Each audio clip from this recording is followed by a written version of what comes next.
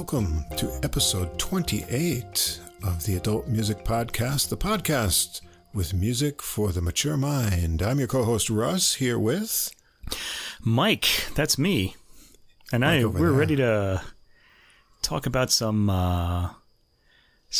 music today. By how can we say this without getting into all kinds of trouble? I'm sure we'll get in trouble regardless of what we say. The fairer sex, the smarter sex. How about that? Yeah. I don't know. I'm not sure.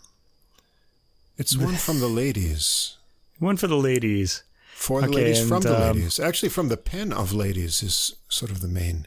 And I just, yes, okay, so what this really means is like we're covering all women composers tonight in the classical era. And I know that we have at least one listener here in Japan that's going to be happy about that, because she'll often come up to me and say, if you hear about any recordings by women composers, let me know about them. And, there are plenty now.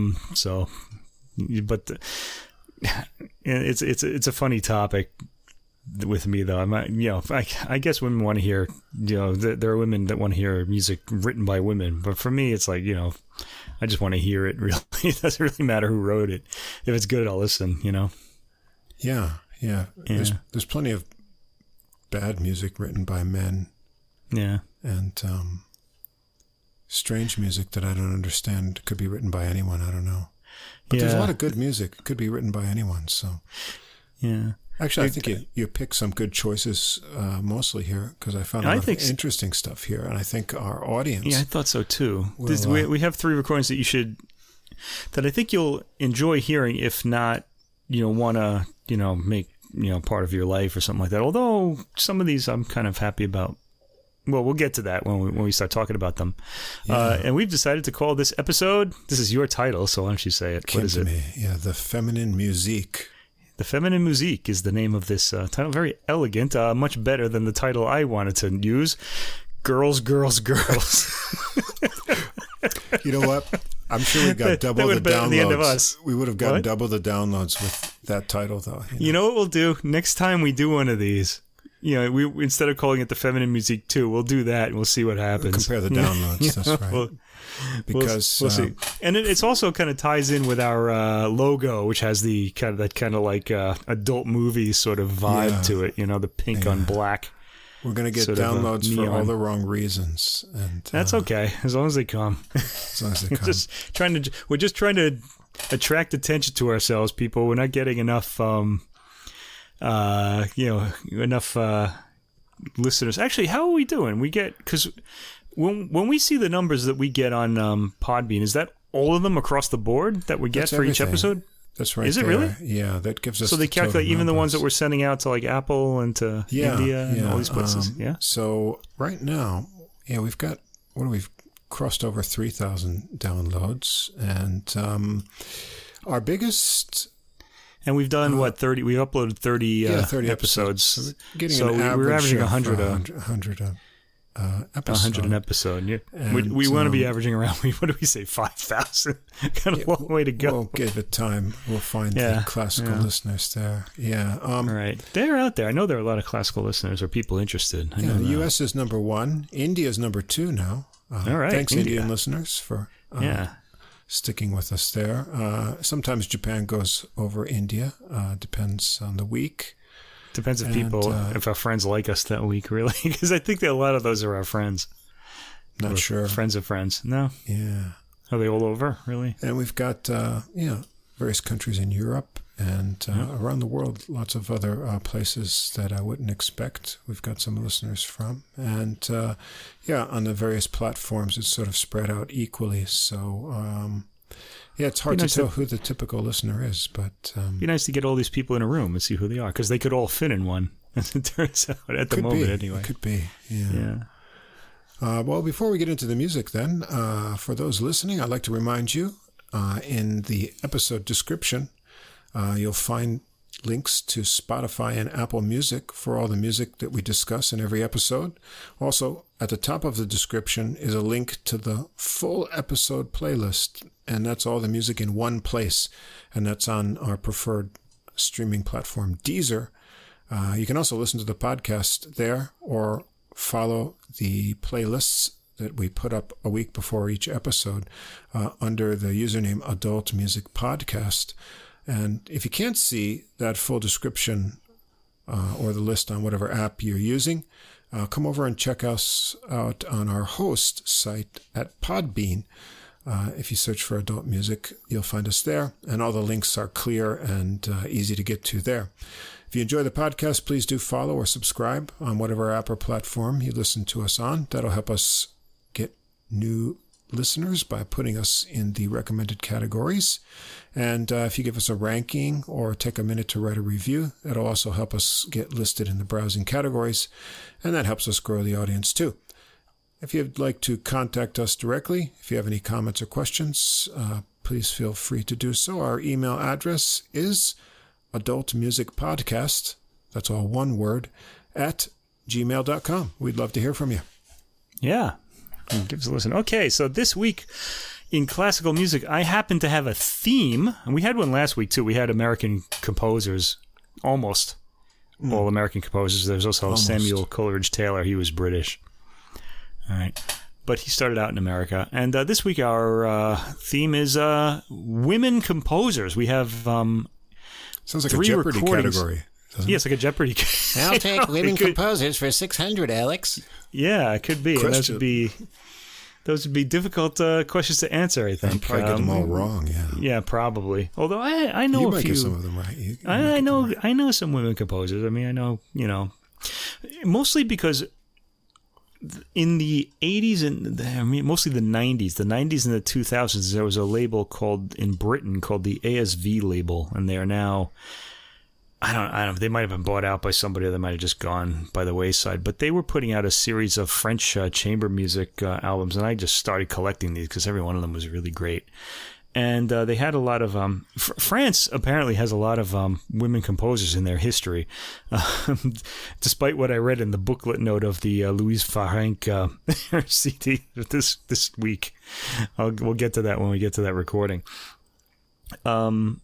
And so I knew about Louise Farenc and some other French women composers, and there are quite a few of them. And but the thing is, they're not terribly well recorded. Like you'd hear like a chamber work here and there, that would make it onto a recording.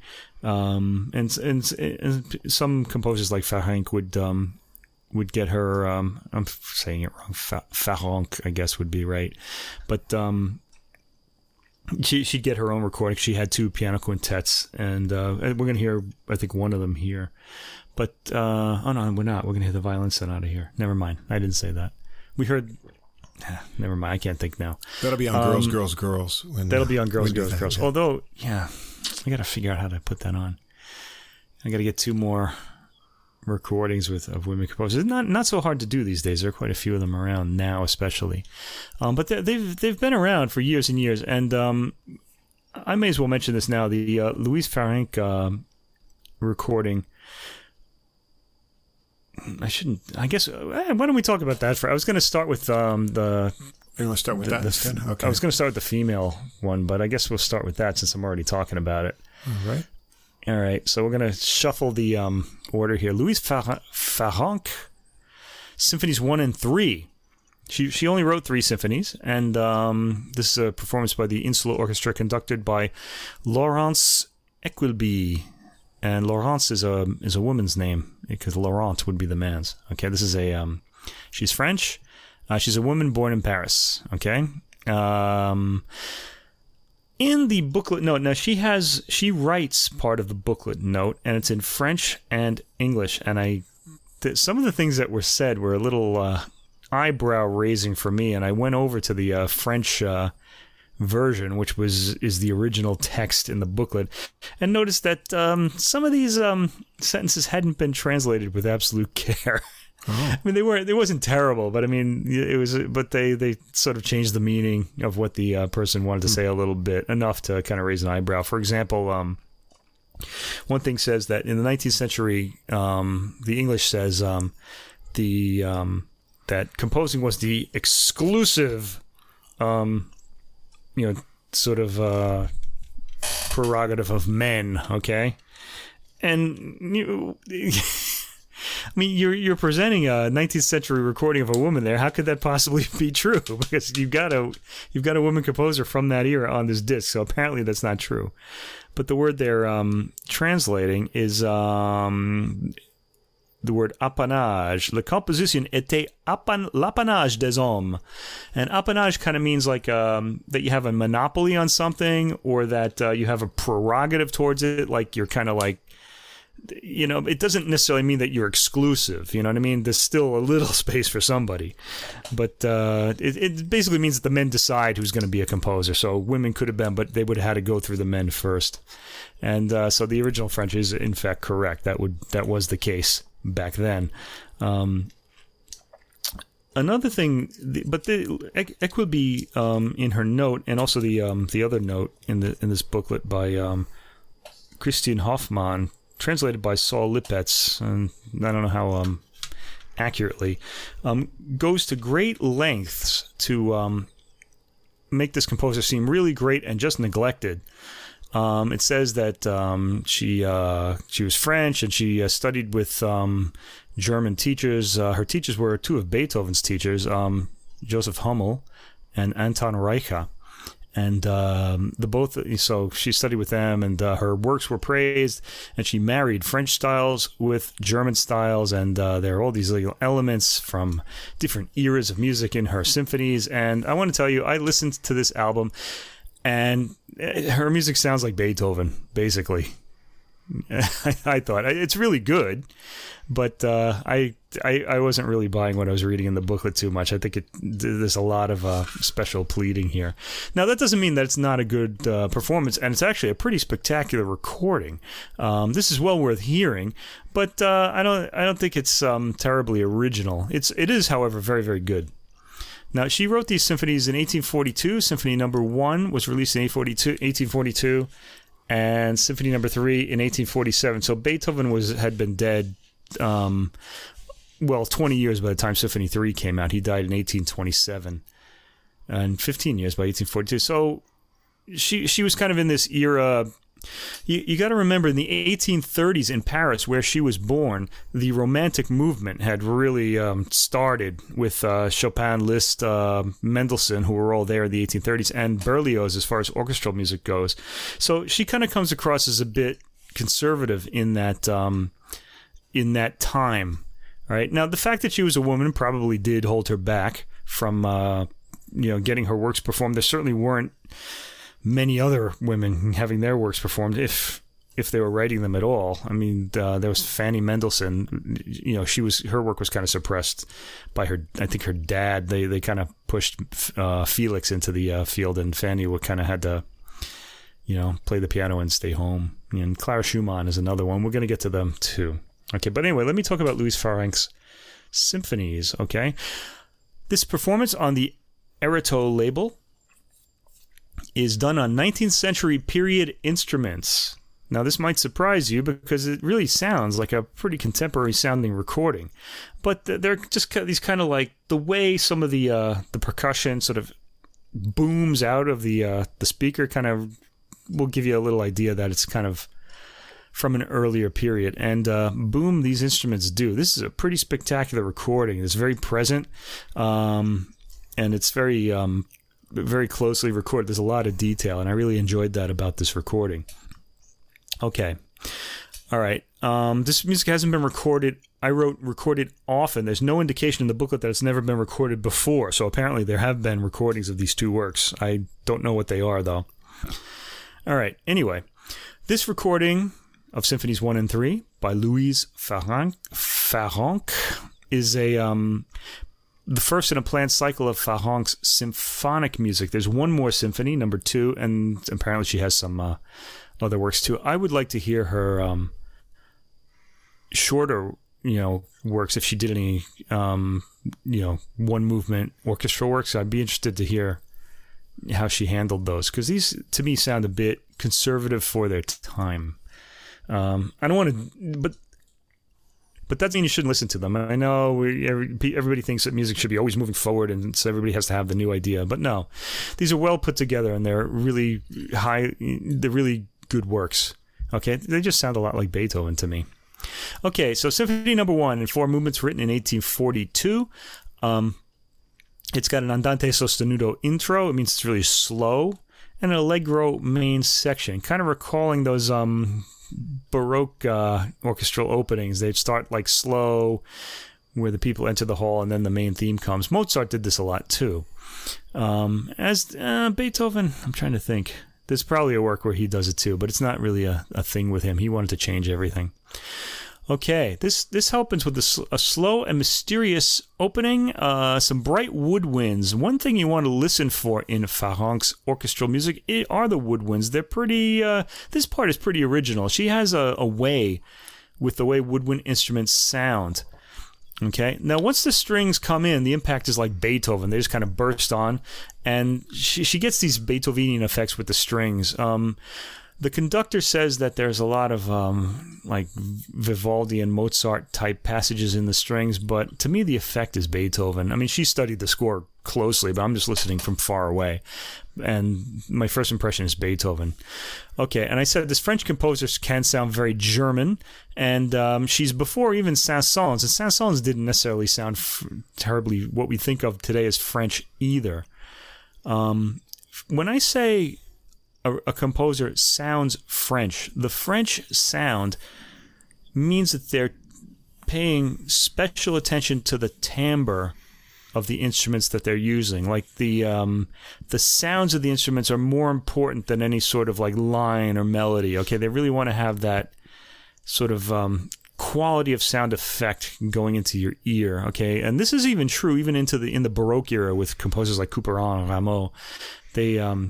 Their pieces sound good on the harpsichord, but not necessarily on the piano, although a lot of pianists today are kind of changing that perception. Okay, but I remember hearing that a lot in the 80s and 90s. Okay, now, as far as Louise Farrenc goes, her only real French orchestral contemporary was Hector Berlioz, and he was forging a new type of orchestral work. Okay, so he was kind of ahead at this time. He wrote the Symphonie Fantastique, and he was very much paying attention to the orchestral tones. He was really the first composer to ever have what they call a Kleinfarbenmelodie in his music. That means like each note of a melody is played by a different instrument. Schoenberg really made that popular, and Alban Berg and Webern. But Berlioz apparently was the first to do it. He does it in the Symphonie Fantastique in the fourth movement, I think. I don't really remember where it is. Okay. All right, so the first movement in Farrenc Symphony, I got to talk about her more, is it's big boned, very reminiscent of Beethoven. The period instruments sound very modern to my ears. Without perfect pitch, you wouldn't know they were period instruments. Okay, I'm assuming they're tuned down a little bit. I can't really tell. Okay, the woodwind writing often asserts itself in this movement. It's one thing that differentiates this from Beethoven. She'll go for these prolonged like woodwind passages that are actually really nice. I kind of almost wish they were the inspiration for the whole piece, and then to see what she would come up with that way. It's often very unique for the period in the way it sounds. So those portions stand out. Okay, this is a very dramatic movement, and it's beautifully recorded too. It's got real presence. It'll just burst out of your speakers and annoy your neighbors. It's fantastic. All right, second movement, traditional Adagio Cantabile. This is the song-like second movement. Okay, the winds take the melody at first. Again, this is like her preferred wind writing. And low strings outline the bass. Reeds and strings trade the melody between them in the B section. And the massed orchestration still sounds like Beethoven. Whenever the whole orchestra plays, it just sounds like Beethoven to me in her music. Okay? This might have been just because that was just the sound that was in the air at the time, or in German music. I don't think like composers like Hummel or Reicha sound particularly like Beethoven. And in fact, the fact that Anton Reicha was one of her teachers is really interesting, because he wrote a lot of music for winds that was pretty famous at the time. So I guess he had a way with these instruments. She might have gotten a little insight into how to handle this section of the orchestra from him. Okay. The third movement is a minuetto. Moderato explodes upward like a Beethoven scherzo. And I said I rather like the waltzing trio section that kind of was a delightful surprise. Strings take the melody, followed by low brass. The brass sounds great here. It almost sounds Wagnerian in a way. Okay, not quite as long and drawn out as like Wagner's brass are, but you kind of hear a little bit of the beginnings of that in this music. Here you can tell you're hearing period instruments, especially in the brass. They're older. They're a little harder to play. The brass sound full, and they're also duller in tone than modern instruments. They don't have that really bright kind of, ringing sound that modern brass instruments have. There's a little bit of a burnish to them, I guess. And the fourth movement finale, the themes aren't quite so Beethovenian here. They actually sound older, like Haydn or Mozart. Okay, so she's kind of in the classical era here. The orchestration is also a bit leaner than the other three movements, and there's a playfulness to the thematic material. So the playfulness makes me think of Mozart too. Okay, because he had a real quirky sense of humor in his music, and she's kind of picking up on that here. The movement does build to a big Beethovenian climax, and it ends. Now, I want to say, I'm saying this music sounds a lot like Beethoven, and I just want to make sure that I say that doesn't mean that you shouldn't hear it. It's really well put together, and it's beautifully crafted. The themes are all really interesting, and it's worth hearing for that reason. Okay, it's just that you don't want to be saying, oh, this is a pioneering composer. Okay, it's a really good composer. It's someone whose music is well put together and that we should be hearing. Okay, after that we have Symphony Number 3, also in 4 movements. This one starts again Adagio Allegro, kind of like Mozart's later symphonies do, and Beethoven's first symphony as well. This starts with the winds, a favorite tactic apparently of Fahrenc.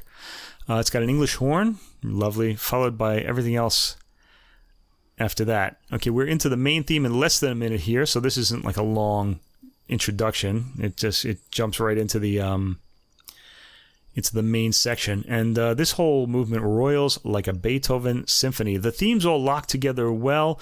There's a lot of like elision, like the material isn't exposed like fully. It goes into different sections a little more quickly than normal. It's kind of interesting. It kind of keeps you a little off balance. I really rather enjoyed that. I thought this was really good composing in this work. There were a lot of wind passages in the movement, and more than you'd hear certainly in a Beethoven symphony. So although this work has the Beethoven profile too, the abundance of wind passages kind of lets you know that it's not him. Okay, the second movement, Adagio Cantabile. This starts with a slow clarinet melody. We're getting a lot of winds in this symphony. Opens the movement. Strings take over. The sound is like Beethoven's World again. In this particular movement, I felt like Fahrenc seems to be going back and forth between the French tombrel approach and Beethoven's kind of formal, meaning adherence to form or like approach, or the whole sound of the symphony in Germany. In Beethoven's Germany anyway. I think this particular movement was the one that the conductor was talking about in the booklet when she said, oh, she's going between France and and Germany. That's not always the case. I just want to point that out. Okay, the third movement is a scherzo. Scherzo means joke in English. It just means it's like a light movement. Beethoven was the one, the fact that she even named this scherzo kind of points to Beethoven. Before Beethoven, these movements were always named Menuet and Trio, and they were very formal. They were just like an old holdover from the Baroque dance. People would dance to them, and they started after a while to expect this type of movement to be in a symphony.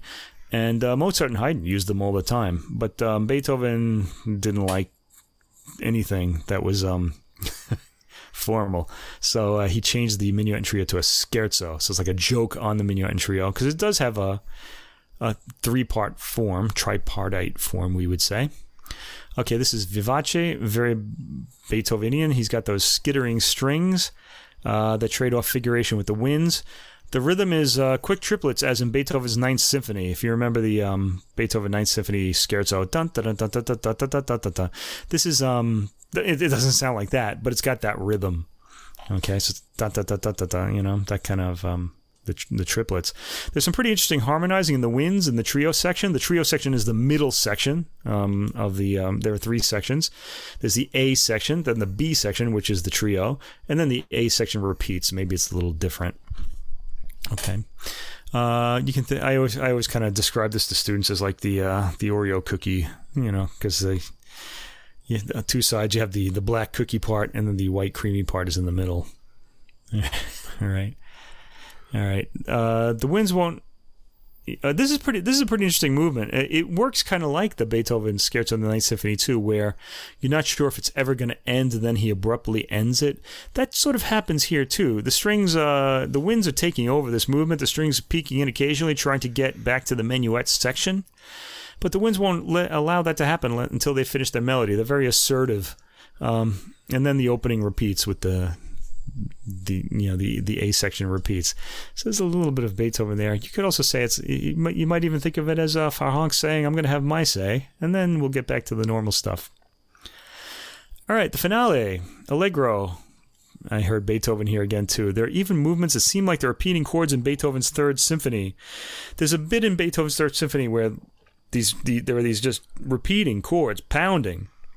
You try to indicate, it's in the first movement, to indicate the hero is like mental issues and things like that he's really kind of frustrated or whatever. And you hear something like that here. Okay, there are occasional interjections by the woodwind, and they seem to be trying to calm the overactive strings and percussion, which they eventually succeed in doing. So Farhank is about the winds, and that's where she's fairly original too. So you want to really pay special attention to that if you listen to this recording. Okay, so my conclusion about this album, Farhank, the Louise Farhank, the composer, doesn't sound like what I think of when I think of a French composer. So I wouldn't be able to identify her as French if I just heard her without, in a blind test. Okay. All right. You hear a bit of timbral nicety, but this is mostly German influence, and considering her teachers, that's not surprising. However, these are enjoyable works. They're worth hearing. They're well put together, beautifully performed here too. And you can sort of tell the conductor, Laurence Equilby, I hope I'm saying her family name right, is really dedicated to this, as is her ensemble, which she founded herself. These performances, they don't hang fire at all. They're aggressive, and they're really making the best possible case for this music. So it's a pretty exciting performance to hear. And I guess I wanted to talk about the music, but I should have really emphasized that more. This is a really good recording. It's an excellent performance, and beautifully recorded of very good music. It's enjoyable, and it's not going to really push you into any new so it's not going to pin your ears back and make you do all this work to enjoy the music. It's enjoyable work on its own, and it's dramatic. It's got real content in it. It's not light, but it's not very heavy either. Okay. The recording has tremendous presence. I even said that sforzandi, this, when the sforzare is when off the main beat there's like a marking where you have to accent this note. Some of them to accent them, the percussion kind of comes in at the time too, and it really impacts the chest cavity. It's a really good recording. Equilby's conducting, I said, is incisive throughout. She really wants to sell this music. There's an aggressive drive to all the outer movements. Anyway, a fantastic recording. Well worth hearing. I would give this a listen, everybody. Yeah, I agree with most of your observations on this one. My notes sort of follow along with that. Symphony 1, as you said, you notice that she has sort of a thing for woodwinds. Yeah. So right away from the beginning, the first movement, you've got a nice woodwind writing, and the tension builds with varied rhythms. And the second movement, I really like the balance of the sections on this one. You get some more string and brass here, also balanced with the woodwind in this kind of slow, more placid movement. Third movement has some more, like you say, it's kind of a dance, but it's broken up with some more intense sections here. So you have these nice contrasts of dynamics and rhythms. And again, woodwinds played against strings well in the different sections. And the fourth movement in the First Symphony, I thought had some interesting harmonic twists and a nice finale ending with it. So the character to me is sort of very much early romantic. It seems to be maybe a little bit earlier than the actual timing of it. I like this one. However, in the First Symphony, I felt the first two movements were stronger than the third and the fourth movement. No, interesting. So I didn't feel like I was lifted up to the end, although I liked all of the movements. You didn't mention Beethoven, though. Did you hear the Beethoven resemblance? Well, that's what I meant by sort of early romantic. I guess to me, it's specifically Beethoven's heroic period. The Fifth Symphony, those kind of works. From the Third Symphony to the Eighth. I could feel some, sort of classical structures inside of like broader things that are more romantic. Right. But I felt, that sort of tied to traditional forms and things very much in the music. She's kind of using traditional forms in an era that's trying to break away from them, I think. Which wasn't a good thing. I mean, it's not for us. It's not an issue. At the time, I could see it might have been, but especially when you're listening to something new that I haven't heard these before, it gives you a lot of things to hold on to, while you're navigating your way through it.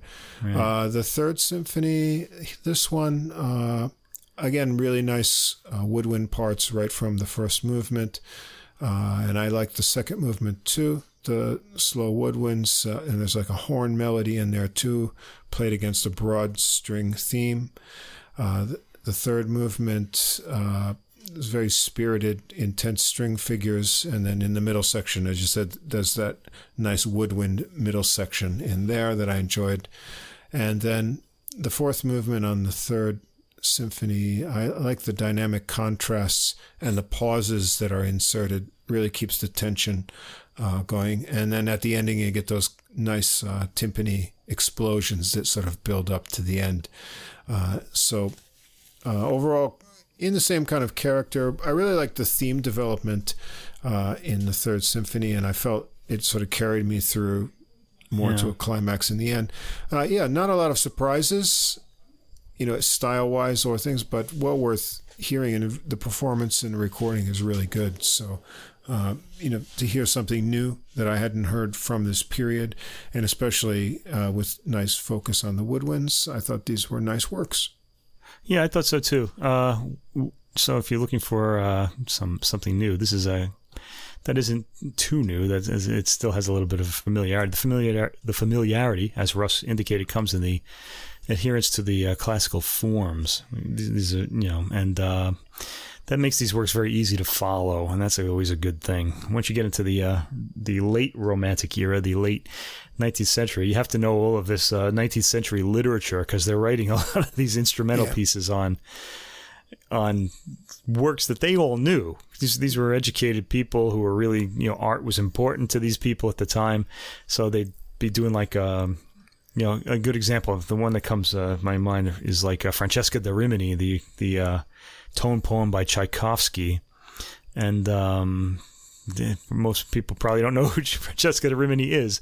She's a character in Dante's Divine Comedy, and her lover read about all these erotic goings-on in books, and then sort of acted them out themselves, and they wound up in one of the circles of hell as a result. But ouch. The circle of hell they're in has like all these kind of like, I forget, I haven't read this in a long time. It's really windy. There's like a lot of, and it's sort of supposed to indicate like the circling around of thoughts in the mind, like where you don't have a real stable vision. You're just swept away by passion and you're just acting on it. So she's in a circle of hell where that is. It doesn't sound too bad to me, really, but again, we are contemporary people, Anyway, Tchaikovsky sort of tries to paint that in that particular work. You might want to go listen to that now, and if you didn't know that, and enjoy it a little more. Okay, on to recording 2, which was supposed to be recording 1. I've messed up the order here. This is a collection of music by women composers, and it's called Female. And there are a lot of remarkable things about this recording. One of them is the soloist. Well, it's a violin and piano. Lucy Bartolome is the violinist, and Verena Louis is the pianist. I hope I'm saying these words right. They're both French. I don't know.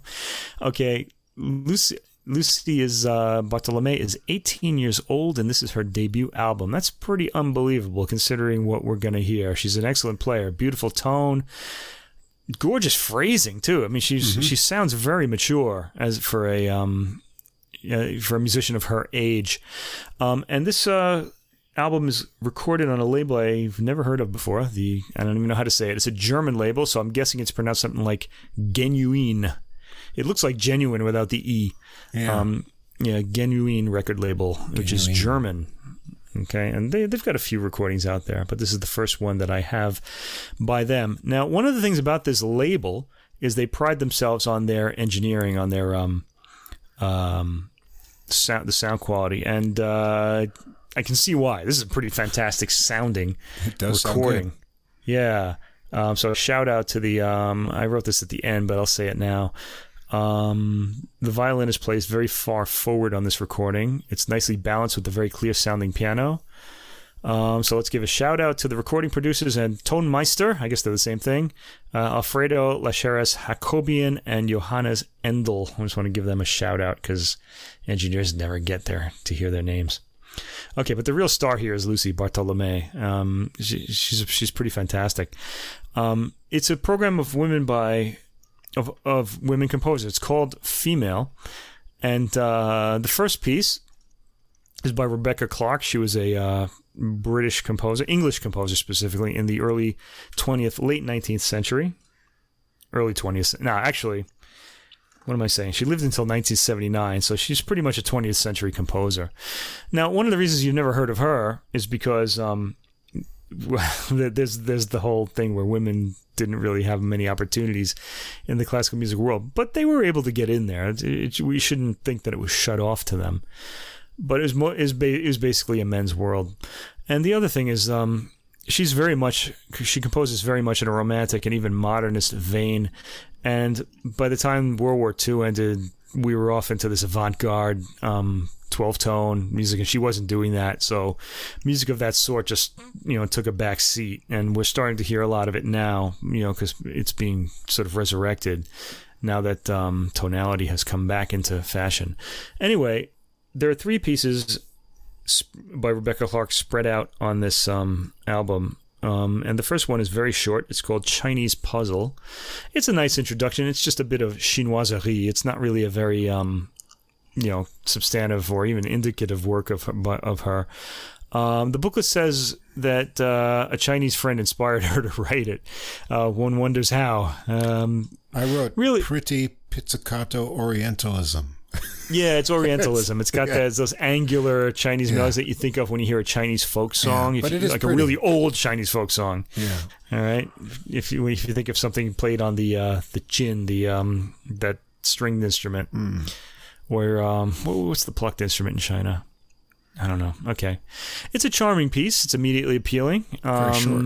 Yeah, it's very short. Pizzicati and the violin's angular melody, and the accompanying piano's gently percussive accompaniment. It just kind of gives you this vibe of distant lands, shall we say. The mysterious Orient. That's a word we don't use anymore, right? I don't care. I'm still using it. Yeah, right? The mysterious Orient where we live. Yes. I guess it's mysterious in some ways. I don't know. I still kind of puzzle about things that I see here after being here 20 years. There's lots of puzzles for sure. Yeah. Okay, we're in Japan, just to make that clear. Okay. All right, now we get back to Louise Farrenc after that, and this is her Violin Sonata No. 2 of 1850. This is the central work on this recording, so we're hearing a lot of her music this week. Okay, this is the central recording. It's a big piece. It's 30 minutes long, and they program it right away. Just to have that little aperitif with the Chinese puzzle, and now we're into this pretty meaty four-movement work. And remember what I said about her. She sounds a lot like Beethoven. And that's actually the case here, too. I had heard this one first before the symphonies one, so I didn't make the connection so much. And I even wrote, the opening theme is a bit reminiscent of the opening of Beethoven's Spring Sonata, if you know how that goes. With it's just this pretty spring-like melody. But it quickly changes by picking up steam. It's a full-blown sonata movement, 10 minutes long. And it's really appealing all the way through. The two musicians really make sure that the material is heard and that the sections are clearly outlined. So they're really excellent guides through this music. Keep in mind that the violinist here is 18 years old, and this is really impressive. She's a very mature player. So that just makes it even more impressive for me. Yeah, when I got here, like you mentioned, her phrasing, she has a really fleet and light phrasing that goes through these difficult passages. I mean, which is amazing. And then the thing that really drew me to this, because as you know, and anyone who's listened to our podcast, I'm not a fan too much of, violin solo recordings. I have a limit. I don't know. We're going to have to change that somehow. Yeah, it's just the tonal things. I can listen to cello all day long, but when I get to violin, the hairs on my back of my neck stand up too much. But I really enjoyed, especially on this piece, her tone and also the way that she seems to have control over it, because she gets a tone that's both warm. Most of the time her tone is very warm, but when the sort of lines or part of a passage call for it, she can sort of get this additional kind of edge to her tone that brings brightness into it, but only on those certain places where it's called for. And I noticed that here, and I thought, some even mature players don't ever seem to achieve that. They have this, sort of sound that may be identifiable.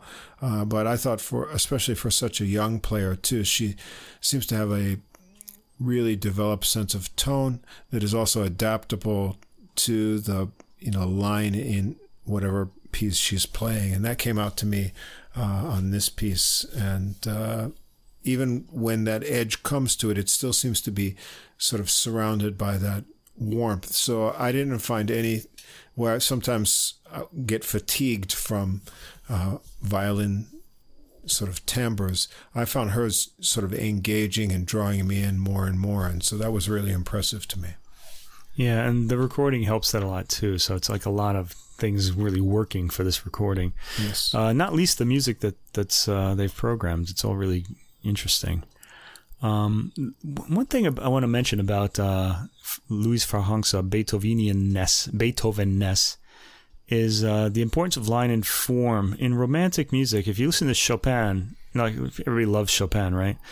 He's kind of closer to the classical era than any romantic composer is, and yet he's doing these romantic things in his music, this hazing over of the form to create a dreamlike atmosphere. If you're playing the piano, you'll have the pedal down so that the notes don't all really register like a line. It's kind of like this haze of sound coming out of the fog or something like that. And they really love those ambiguous sort of form and sound and things like that, classical musicians. That is not the case with Louise Farhank. She's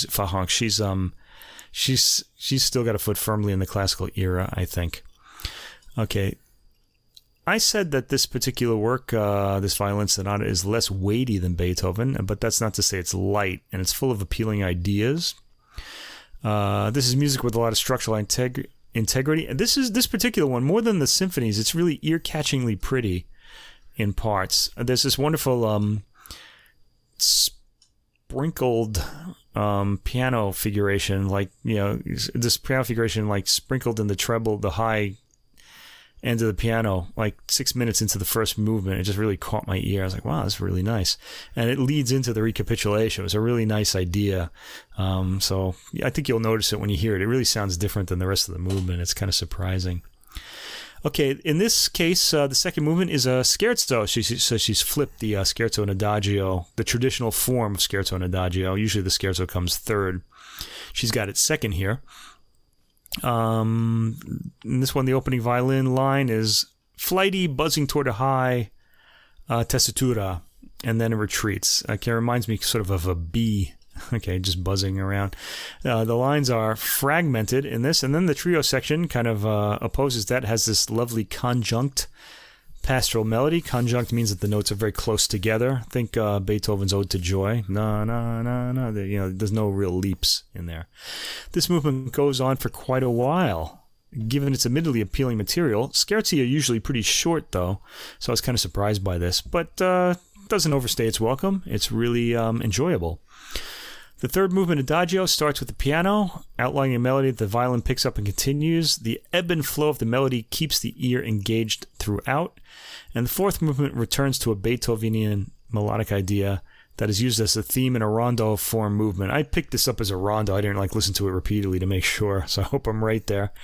It's light and carefree. A rondo tends to be. A rondo is kind of like you have a theme, and then there's a B section, and then that theme returns, and then there's a C section. I could keep going on. Usually it's just a B and C section. You could think of about the rondo theme as being your house, and then the B section is the store, and you go to the store, and then you go back to your house, and then the C section would be another store, or the playground or something, or the, wherever. Your job. You go there, and then you come back to your house. So you're always, rondo means round in Italian. It means you're always coming back to the main melody. So if you want to follow that, there you go. That's what it is. It'll help you follow that movement. It's light and carefree. Had me walking on air. I liked it a lot. This is a pretty fantastic work. Not very, very weighty, but weighty enough. It's very appealing, has good melodies, should be heard more often, I said, and these performances are really great. Okay, back to Rebecca Clark. She's sort of the linchpin in this whole recording. She gets these short movements in between the bigger ones. This particular one is a lullaby. Her lullaby is written in 1918.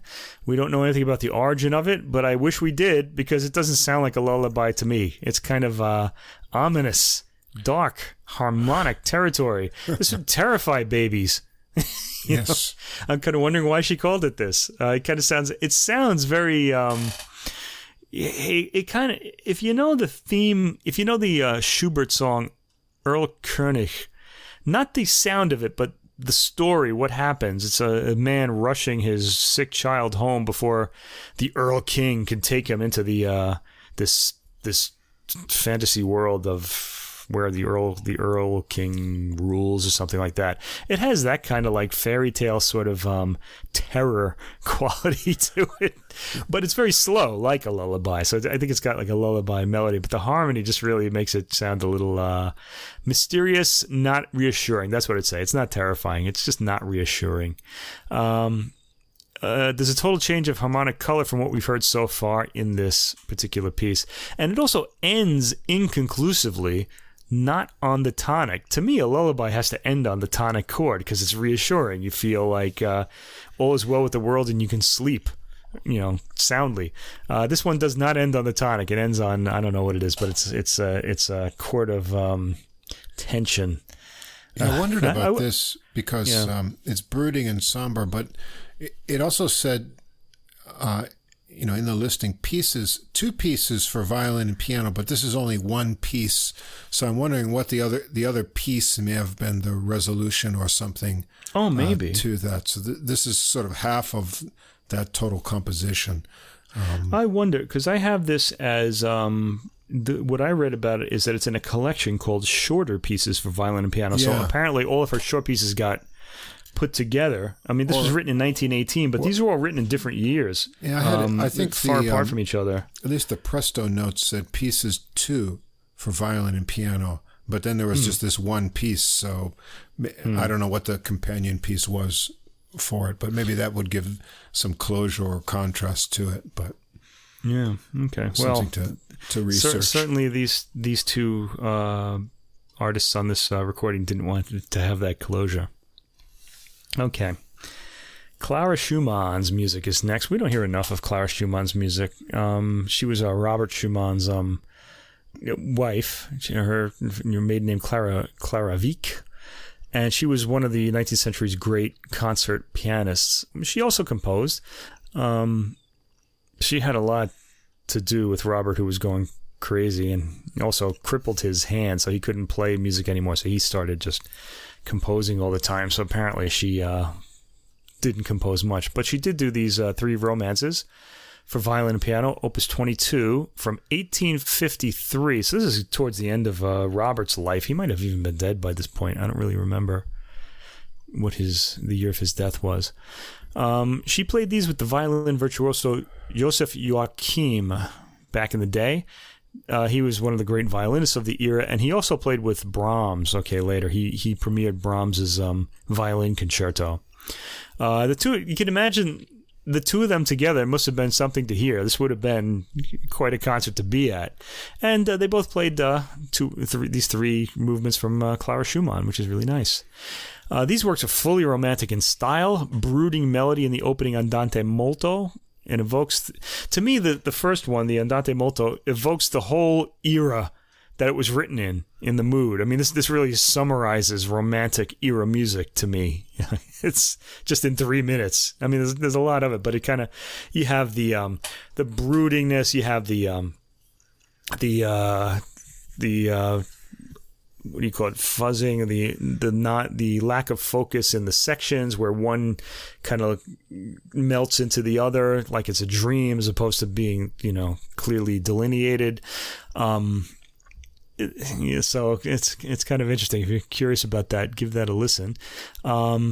These 2 musicians, Bartolomé and Verena Louis, capture the mood perfectly here. They're very good at this romantic kind of style. The second, Allegretto, this is the second romance. The Allegretto starts off a little more quizzically, but there's still that harmonic murk that we get in romantic music that we all love. I mean, I think we still sort of live in the romantic era now, except that it's all in movies now instead of in music. I really get the sense from these works that Clara Schumann was a woman who belonged squarely in her time. She was really... Now, we like to think, it was a bad time for women. They weren't as free as they are now or became in the 20th century. But her musical vocabulary, just the way she writes, really makes it sound like she was psychologically... well within her period of time. She wasn't like a fish out of water there. I think she really belonged there. Just she seems to have been one of these prototypical romantic artists. I like the main melody of the second movement, the second romance. It's more of a violin figure than a vocal type melody. It's not really something you would sing. Okay, the third movement is labeled in German Leidenschaftlich schnell. It's the most technical for the pianist, who has a lot to do. So this is Clara showing off here over the great solo violinist Joseph Joachim. She has to create a bed of cascading notes under the violin melody. Variations of the melody are provided, and the piano has the showier part here. All right, so those are the Clara Schumann works. After that, we get the third and final Rebecca Clark piece, and the longest, that's 6 minutes. This one's called Midsummer Moon. From 1924, so this is the latest one that we have on this recording. It's more substantial than the other 2, and this one's challenging for the violin. It evokes a late night mood and has some harmonics, which I think are really pretty on the violin. So you just touch the string and bow it, and you get the harmonic of the note rather than the full toned note itself. It sounds ghostly. I like the effect. And double stopping too, which are very hard to do. This is when you're playing 2 notes at the same time on the violin. You have to get the tuning right. Not easy to do. The harmony sounds modal in this piece. It's one of the odder modes too. It's not like one of these pretty church modes that make you float away. It just sounds like there's some really odd pitches in it, which I rather enjoyed. I really liked that. It gives the work an off-kilter profile. If I had a keyboard, I would have figured out what the what the mode was. I don't really know. I think it's a mode. That's what it sounds like anyway. And there sound to be some misplaced notes in there that wouldn't be in our normal major or minor scale. In the end, it's a memorable piece, and it ends somberly. The very last piece on this disc is Amy Beach. Remember her from last week? We had her big multi-climaxing piano quintet. Although, I have to say, I did hear the Tokach Quartet's recording with Garrick Olson that's nominated for a Gramophone Award this year of that same piece, and they underplay all those climaxes. I thought they had their performance was a lot more mature and better thought out. Although I did like last week's as well. So it really depends what you're looking for. Okay, it just sounded like there was a lot more experience going into the Tokach one. Okay, anyway, Amy Beach here, we're having her Romance for Violin and Piano of 1893. This is in her late Romantic idiom, I guess the American Romantic idiom. She was an American composer. This is a languid, melancholy piece. It evokes some kind of gentle regret, when you're sort of thinking of something and you're like, oh, if only that had gone differently. It kind of has that sort of feeling to it. And it has some pretty solid, satisfying cadences, as we are used to in Amy Beach's music. She likes that solid cadence. Everything is well with the world in her world. A good ending to this very engaging program, a very sensitive performance. Bartolomé has a nice, rich sound and beautiful sense of phrasing, as we mentioned already. Remarkable for her very young age. And again, kudos to the recording producers, Alfredo Lacharas Jacobian and Johannes Endel. Good work. This is a great recording. Everybody should give this a listen. It's really fantastic. Yeah, I like this one a lot. The synergy of the players is good. It's really lovely playing. And as I said, I really fell for her tone and phrasing.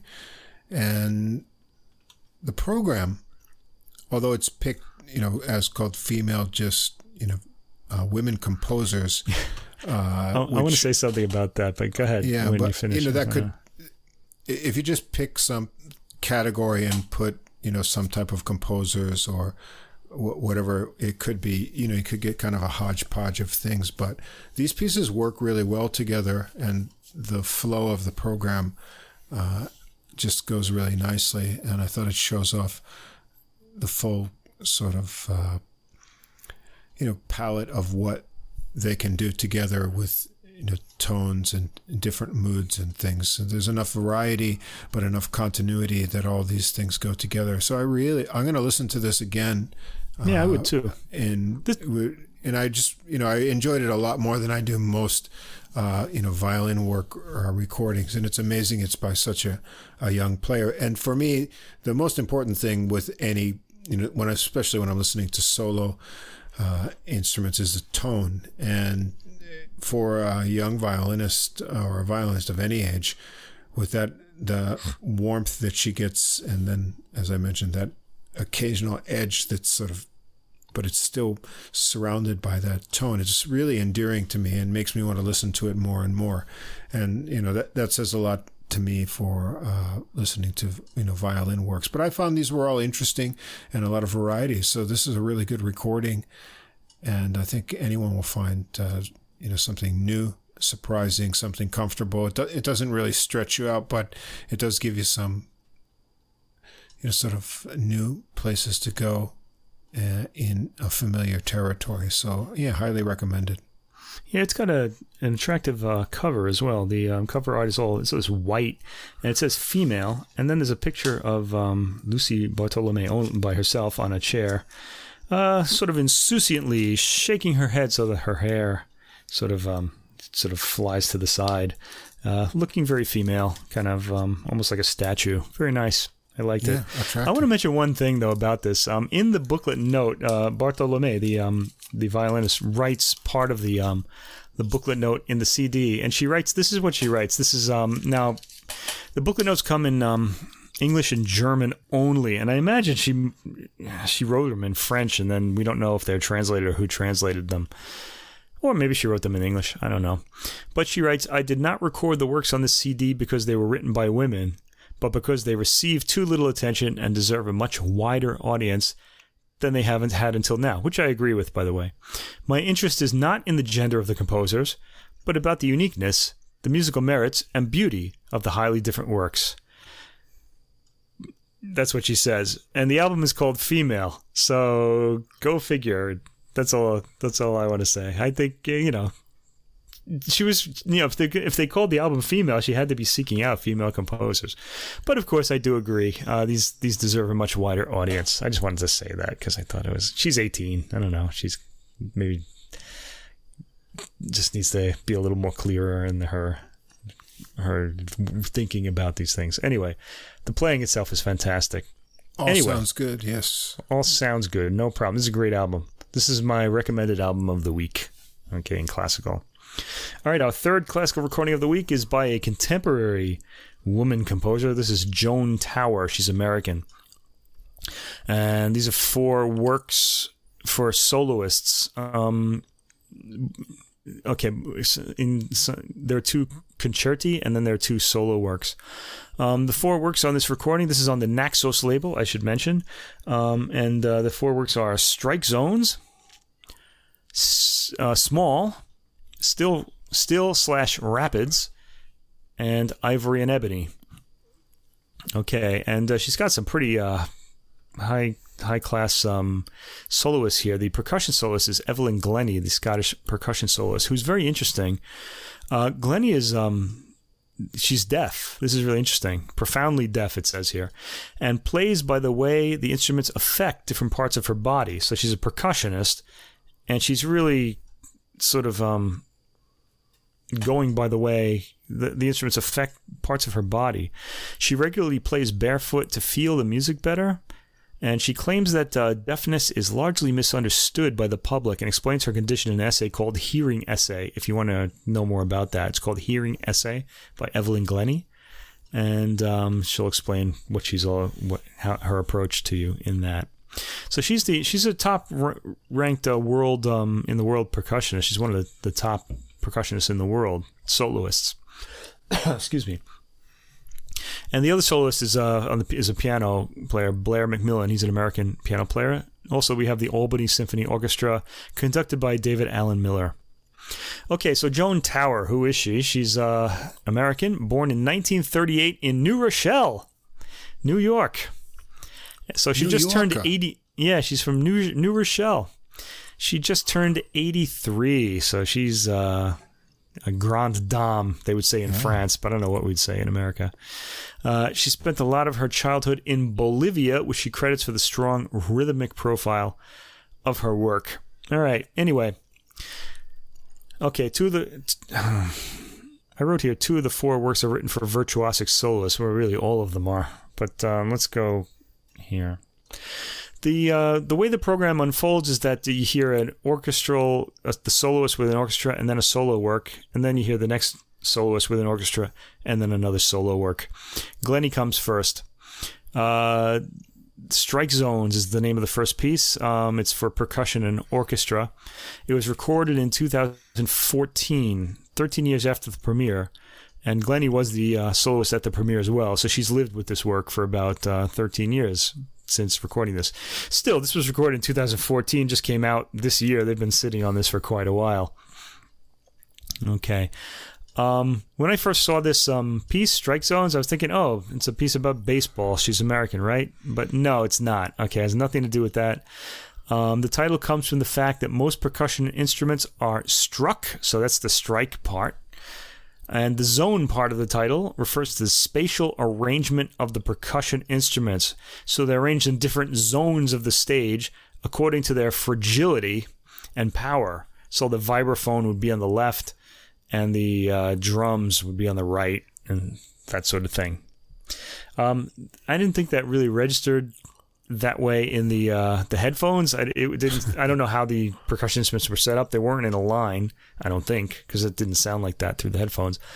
But I guess if you were watching the work live, you'd kind of get a better idea of how the work is organized just by looking at the arrangement of the instruments. And I'm hesitating because I'm thinking this sort of thing. It's a sort of thing that American composers do, and to be honest, it kind of drives me crazy. Where they put a visual component into the music, like you have to be. If you're seeing it, you'll understand it better. And I just feel like I like the whole idea of pure music, where all that matters is the sound that you're hearing, But here, I think there's a visual component as well. And it's something that Americans like to do, American composers especially, I feel. All right. The orchestration of the supporting ensemble changes according to the power of the percussion instrument being played. This piece is about 20 minutes long. It features several impressive solo sections. With Glennie, I guess she's got to run around and play in the different percussion zones. Again, it's more of a visual thing too. You kind of get a sense of energy seeing her moving from zone to zone on the stage. Okay. They're very quiet instruments in both channels, so it didn't seem like they were lined up weak to strong or anything like that. It's the composition itself that concerns us here, though. That's really what we're talking about. The recording of the orchestra doesn't have much depth. It kind of sounds like a backdrop to the percussion. The performance itself is really good. Everybody plays really well, and the percussion are really well recorded. I just feel like the orchestral sound is kind of two-dimensional in the back. It just kind of sounds like it's like a cloth that's kind of preventing the percussion from falling into the back. It's a work that's easy on the ear. It's enjoyable. If you like instrumental timbre, in other words, if you like French music, you might actually like this because the percussion there's a large variety of sound in the percussion instruments. I might have to hear this a few more times to really pick up on what's happening, but I liked this enough. Okay, the next piece, this was pretty interesting to me. This is only 6 minutes long. It's called Small. This was recorded in 2016 with Evelyn Glennie, which is the year of the composition, so they recorded it right away. Tower is concerned with smaller instruments here, and she wanted to write a piece where heavy percussion instruments like the marimba wouldn't have to be lugged around from performance to performance. And those of us like me, and Russ too, who have played in rock bands or even jazz bands, we all remember having to carry the drums for the drummer because all we had to take was our... I played the bass in bands, so I like the bass and the amp, and that was all you had to do. And then you had to help the drummer, get his kit together. You remember that? Yeah. They didn't have any small stuff. All right, so she's trying to solve that problem just in this particular piece. It's written for percussion instruments that can be fit into a tiny carrying case and be able to fit on a small table. So you can actually just walk into the room, set up your percussion instruments, play this piece, and leave. Kind of interesting idea. Also, I wrote here that this really identifies the composer as American because she's being practical. I think of like Charles Sanders Peirce, William James, John Dewey, their pragmatism. This is a very pragmatic approach to music. I was like, oh boy, so American, right? All right. Okay, this piece is recorded up very close, sort of like you would record a harpsichord. Harpsichords often sound a lot louder than they actually do if you hear them live on a recording. They sound louder on the recording. That's the case here. You feel like the microphone was right up against these instruments. There's some real thwacks on these instruments, and they explode into the ear. I was listening to this on headphones. But everything registers in full dimensionality. You get this nice... full dimensional sound. It's got depth as well as like taking up horizontal and vertical space. This is a very still piece. It doesn't really move much. And it's almost a sampling of the individual instruments. You could just imagine somebody like putting their, some salesman putting their wares on a table and saying, this is, and this is, and, you're just hearing all these different instruments. I kind of got that from it. It's an excellent recording, though. But again, I think if you were to hear this work live, it would be a lot quieter than it sounds on this recording, unless somebody plays it in your house, I guess. Anyway. All right, so this and Strike Zones are both highly visual pieces, surely even more enjoyable in live performance, as I said. All right, next we move into Still/Rapids. This is two movements. The first movement is called Still, and it was completed in 2013. The second movement, Rapids, was written in 1996 for the pianist Ursula Oppens. Now, it was written as a one-movement piece originally. The reason why we have such a gap between the two dates is that Rapids was... let me see what I said here. All right, let me just go through my notes here. We'll just go through this. Okay, Still was dedicated to the present pianist Blair McMillan, and he's the performer here. This recording was made in 2014, and it features the dedicatee Blair McMillan, the dedicatee for Still. Tower says that, as the title suggests, Still is like sitting in a rowboat on a quiet day on a lake where the water is completely still, while Rapids is like being in a canoe going down a challenging river of speed and rapid waters and trying to stay afloat. Now, it's important, though, to note that this is not program music. She's not actually giving you the feeling of going down to the rapids on a float like you're listening to a sound video game. We're not listening to a sound picture of these images. She's just trying to aid your comprehension of what you're hearing. Still starts with a pulsing string pattern supporting a meditative piano part. The energy level just stays this way all the way through for the brief 5-minute duration until a loud chord on the piano leads into the canoe shooting the rapids ride of Rapids. The beginning actually sounds pretty ominous. The cascading piano scales actually lead to moments of relative rest. This isn't as wild as the description led me to believe, because I was thinking that was just going to be some wild Christopher Rouse sort of thing. But there's a lot. If you listen to Christopher Rouse's piece Phaeton, you'll get an idea what I was thinking. But it's not like that. There's a lot of tense harmonic buildup that doesn't resolve until later in the movement. So it's a very tense movement. Ominous is a good word for this movement. It's more ominous than it is like exciting or fast moving. Some of the wind and string figuration reminded me of Bruckner. Okay, I guess the triplets and things like that. It's a pretty impressive performance by the pianist. And finally, we have the piece Ivory and Ebony. It's for piano. Guess what this is about? It has nothing to do with the Paul McCartney and Stevie Wonder duet. It's very different than that. This is a solo piano work, and it concludes the album. It was commissioned as a test piece by the San Antonio International Piano Competition in 2009. This performance that we're hearing here was recorded by Blair McMillan in 2017, so still 4 years ago. The title refers to the piano's black and white keys, which the composer says offer consonant pitch collections when separate, but more dissonance when together. So, in other words, if you play all the white keys, they sound good. And if you play only the black keys, they sound good. But when you put them together, there's a lot of dissonance in them. And I wonder if that is supposed to play out into the modern world as well. I don't think she was thinking that when she wrote the piece, but there's a bit of philosophy in here, I think. Okay, so Ivory and Ebony starts tranquilly with white key clusters. Okay, you can kind of hear that. They sound sort of nice. Then it leads to some of the dissonance we'll hear throughout, okay? There's a lot of, like, black and white keys together here. It's pretty easy to tell when the white and black keys are being played together and when separately, because they really do kind of start clashing when they're together. She's sort of organized the music to be this way. It's an interesting concept. It works well in practice. The piano has some cuticle shredding glissandos to play at the end. I would not like to play these. You really needed to want to win this competition to play those glissandos, boy. The piece ends in dissonance, Ebony and Ivory not combining in perfect harmony like they do in the Stevie Wonder and Paul McCartney song.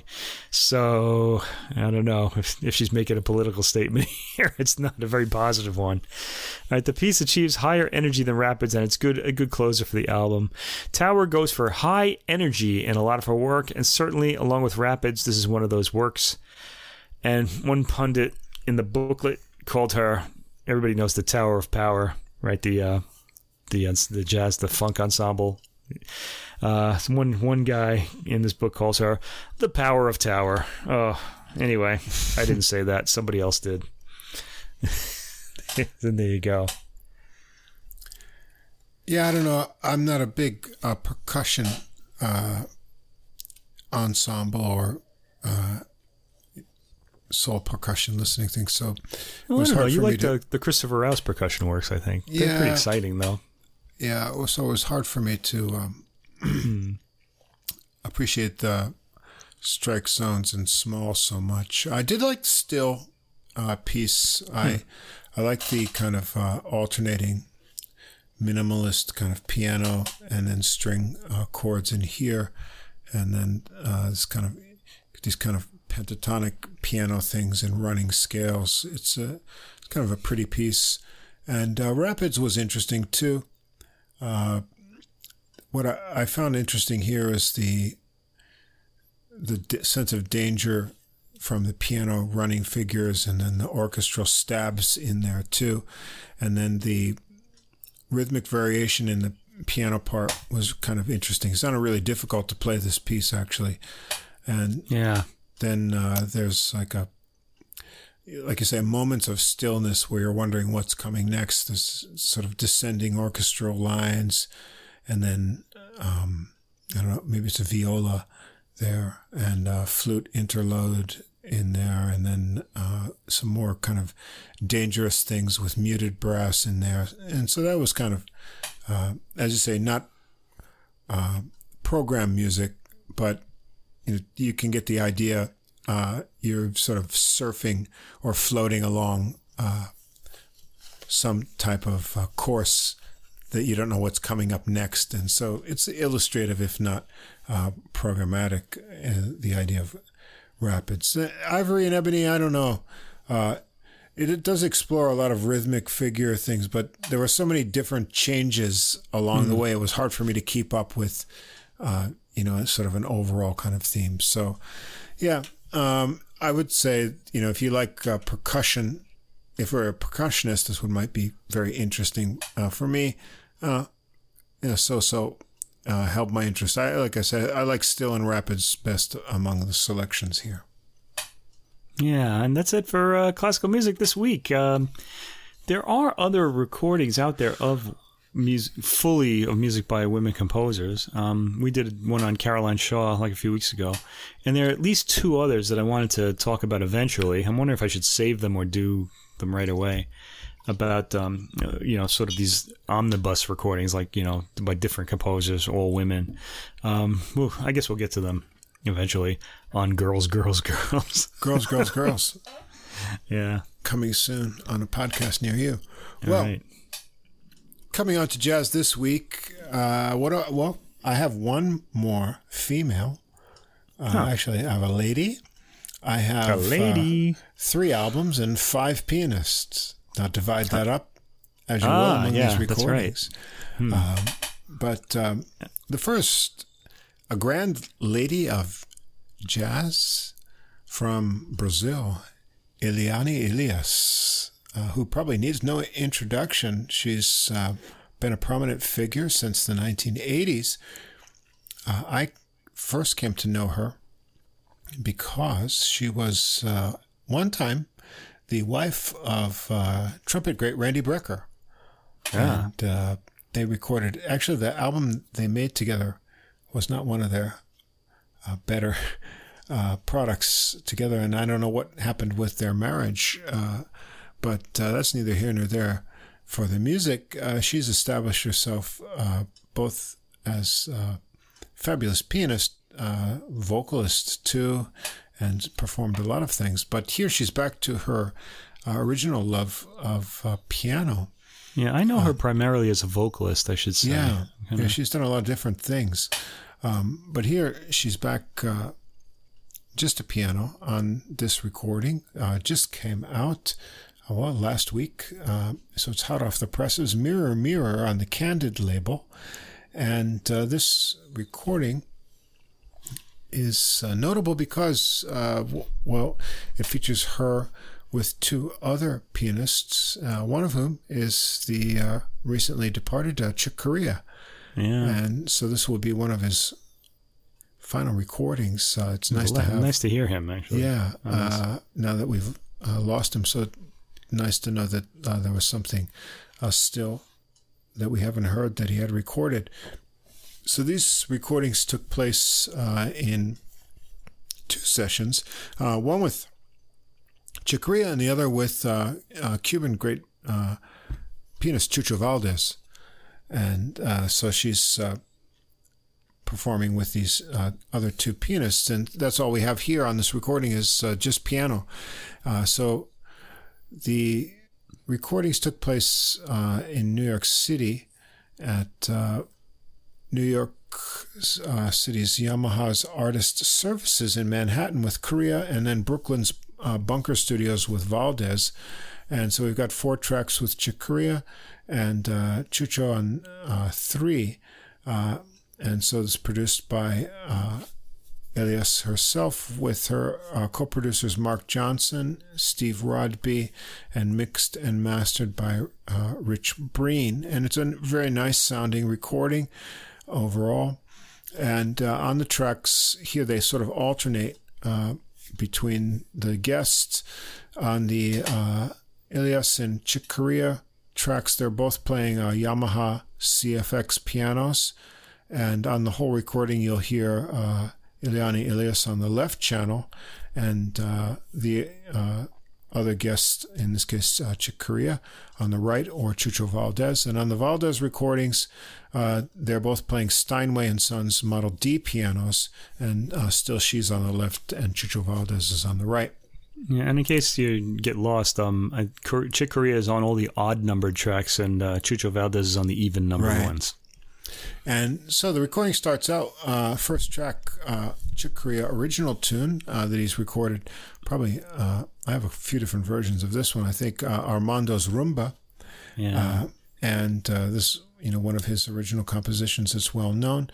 And you'll notice right away here that the theme of the album matches well. That they really match their styles well. There's no competition going on here. This is friendly, collaborative playing. And so you could think when you have, just 2 pianos going together, there's a lot of things that could overlap or get murky, but that doesn't happen on this recording. And so their styles match well on this Korea tune. And even though they're separated by channels, you can also discern Chick Corea's kind of unique articulation style. And there's no overplaying or competition here. It's all very musical, and a very nice start to this record. You can also discern Chick Corea's wit. He's kind of a witty pianist. Like he'll respond in this really surprising way to something that like Elias will play. So I really noticed that, especially in this piece. Yeah, which only picks up as the recording goes on. So next we switch over to Chucho Valdez as a partner on track 2, Esta Tarde Vi Llover, tuned by Armando Manzanero. This really nice, relaxed tempo here, and both pianists give each other a lot of space.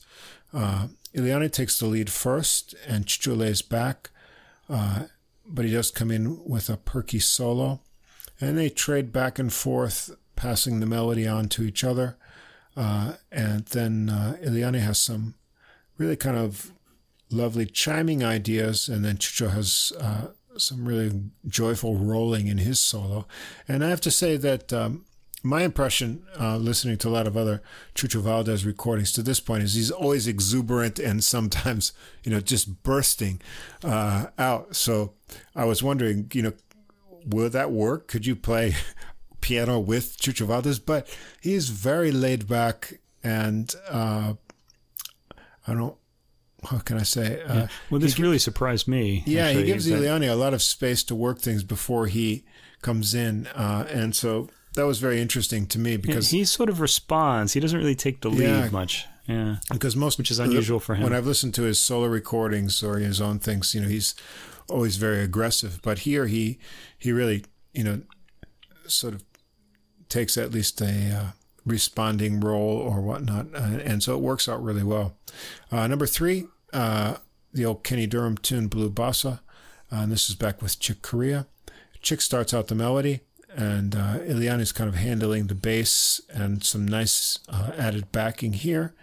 And she takes over the melody in spots, and if you listen on this one, listen to Chick's accompaniment lines. They're really creative. He can just compose these fabulous sort of counterpoint things that go on. And then they change the mood with a real chimey kind of motif in the middle of the tune. Yeah, I pulled that out too, the chimey. That really caught me. And that's Chick doing that as well.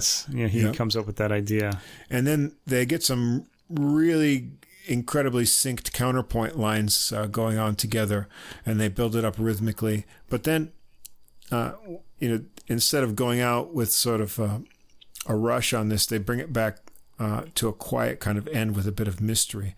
It's a really nice treatment of this, this tune. It is such a great tune, and they do a lot of interesting things with it. Back to Chucho on the next track, Corazon Partido by Alejandro Sanz. Eliane carries the melody at first, and Chucho gives some gracious support here. And then Chucho takes his own turn with some funkiness, and he adds some just really amazing technical lines and Cuban-style rhythms into this one. They have some more joyful trading throughout the track, and then they bring it back down and back to the melody in the middle. Then they play on more and more trading improvised lines. About 8 minutes, there's a more percussive kind of Cuban rhythm injected, and they stretch this one out with more variations up to 11 and a half minutes. Right, it's a they very never long run track. out of ideas, so they just go on and on this one, having fun. Number 5 is the title track, back with Chick Corea, Mirror, Mirror. And this is a kind of more pensive tune of Korea's. It's got some interesting harmonies and played in a really rubato style. It picks up into a waltzing kind of swing after a few minutes of this more free kind of rhythm. And there's lots of interesting lines for both of them with a really nice ending. Next track back to Chucho, Sabor a Mi, and this is a tune by Alvaro Carrillo. It's a very pretty tune that starts with a kind of Satie-styled intro. It's kind of something like you might imagine Bill Evans would do. However, out of that kind of impressionist start, a nice groove develops, and Eliane has a really nice energetic solo through here. Off to Chucho, who rips out some amazing lines in his solo, and they have a nice new groove before the ending too. So this one's really bursting with different ideas and arrangements here. And then the final tune here is our soul jazz standard, There Will Never Be Another You, which was by Harry Warren and Mac Gordon.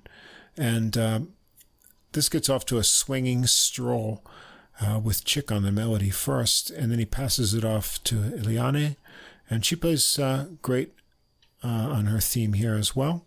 And it's nice to have this one jazz standard, and shows a huge sense of swing. You can just imagine all the rhythm parts, and you don't need any bass or drums here because they've got such a great swing concept. So this is a fun recording with great synergy and respect between the players. They're not competing or showing off. They're just giving lots of space for the musical creativity of each other and their partnerships. And so it all works really well. It's a joy to listen to. They're just having fun. And it's really nice to have one more recording of Chick Corea here in this relaxed setting, showing his brilliant creativity. And Eliane shows, her full sense of what she can do on the keyboard too, especially with these massive jazz giants as partners. So there's a lot of things that could get murky or not be executed well with just two pianos, but this album works really well, and it's a lot of fun to listen to. So any jazz piano fans, I highly recommend this one. Yeah, it's kind of interesting that the last track is There Will Never Be Another You. The last Chick recording that we're hearing so far, there will certainly be never be another him. So it's a lovely send-off there. It's a joyous piece, gorgeous ending. I want to also mention in Mirror, Mirror, I felt like I liked this a lot because Eliane Elias starts this piece, and she starts like playing sort of like Chick. You can kind of hear that she's sort of trying to imitate him, but he doesn't play like him when it comes to his part. He sort of he can't. He's always got to be sort of teasing in a way. He kind of gets for some kind of angular sort of melody and response. I thought it was really fantastic. Just that active mind that he always had when he played the piano. The thing I wrote about this that overall that really struck me is that you can't really tell Chick or Chucho Valdez apart. They both seem to adapt to Ileana Elias' style, or they completely mind meld with her. I don't know, because it just sounds so like such a, it sounds so together, like a four-armed person sort of playing. It's really extraordinary. Yeah, I mean their individualness comes out eventually in all of the solos, but when they're just playing together, it's almost could be one individual. So that synergy, which is really what you need to pull something off like this, is definitely there. And so it's a lovely project, and it must have been really hard for her to get this completed and out there after Chick passed away too. Yeah. And if you see an interview with her, her exuberance, and she seems to be like a really huge, warm personality person. Sometimes, especially with any kind of musician or jazz musicians, when they have interviews with them, you sort of pick up on their quirkiness and things like that. But you don't get any sense of that from Ileana. She seems just to be like a huge-hearted person who just loves music and exudes happiness and exuberance. So I think probably her personality was a large part of being able to, pull off this kind of meld with other piano greats together. Because, usually when you get a kind of project that, you get players on the same instruments together, it sort of ends up with some kind of tension or outdoing kind of things. But that doesn't come across here at all. It just adds to like the musical creativity, and you get a really nice performance out of these collaborations. Yeah, I get that exuberance. I mean, in her personality, I mean, it comes into her playing, and it's also what draws me to it too. I mean, someone who's going to be like that, they're just expressing this pure joy through their playing. It's just always going to be a joy to listen to them. I really like her in general. So as I mentioned before, we took a month off in the summer, and a lot of the things that I was waiting to come out all came out at once. So I've been sort of looking at how am I going to put these all together. And so, I wanted to get that Ileana recording in there to match the feminine musique. And the rest of the tie-in here is the two other recordings are keyboard recordings as well, with two really interesting but maybe not well-known enough keyboard players. So I'm happy to include these here, and I hope you'll give them a listen. The next one is by pianist Steve Milliam, and this recording is called What I Mean to Say. It's on the Origin label, and features Steve Milliam on piano, another Steve, Cardenas on guitar, John Sims on bass, and Ron Vincent on drums. And that guitarist is a name you're going to want to remember, I think. Yeah. He's really good on this recording. So Steve Milliam, he recorded 3 CDs back in the mid to late 90s on Palmetto Records. There was using his name as a key. Why not? Those Million to One, Thanks a Million. The other one didn't have those. Truth Is. And they featured some of other, in addition to Vincent and Cardenas, but also Randy Brecker, mentioned before. So had you known him from those? I had heard him once before, I think on the one that had Randy Brecker on it. And also Chris Potter, too, and that were involved in these projects. So he had, had been a name that was out there.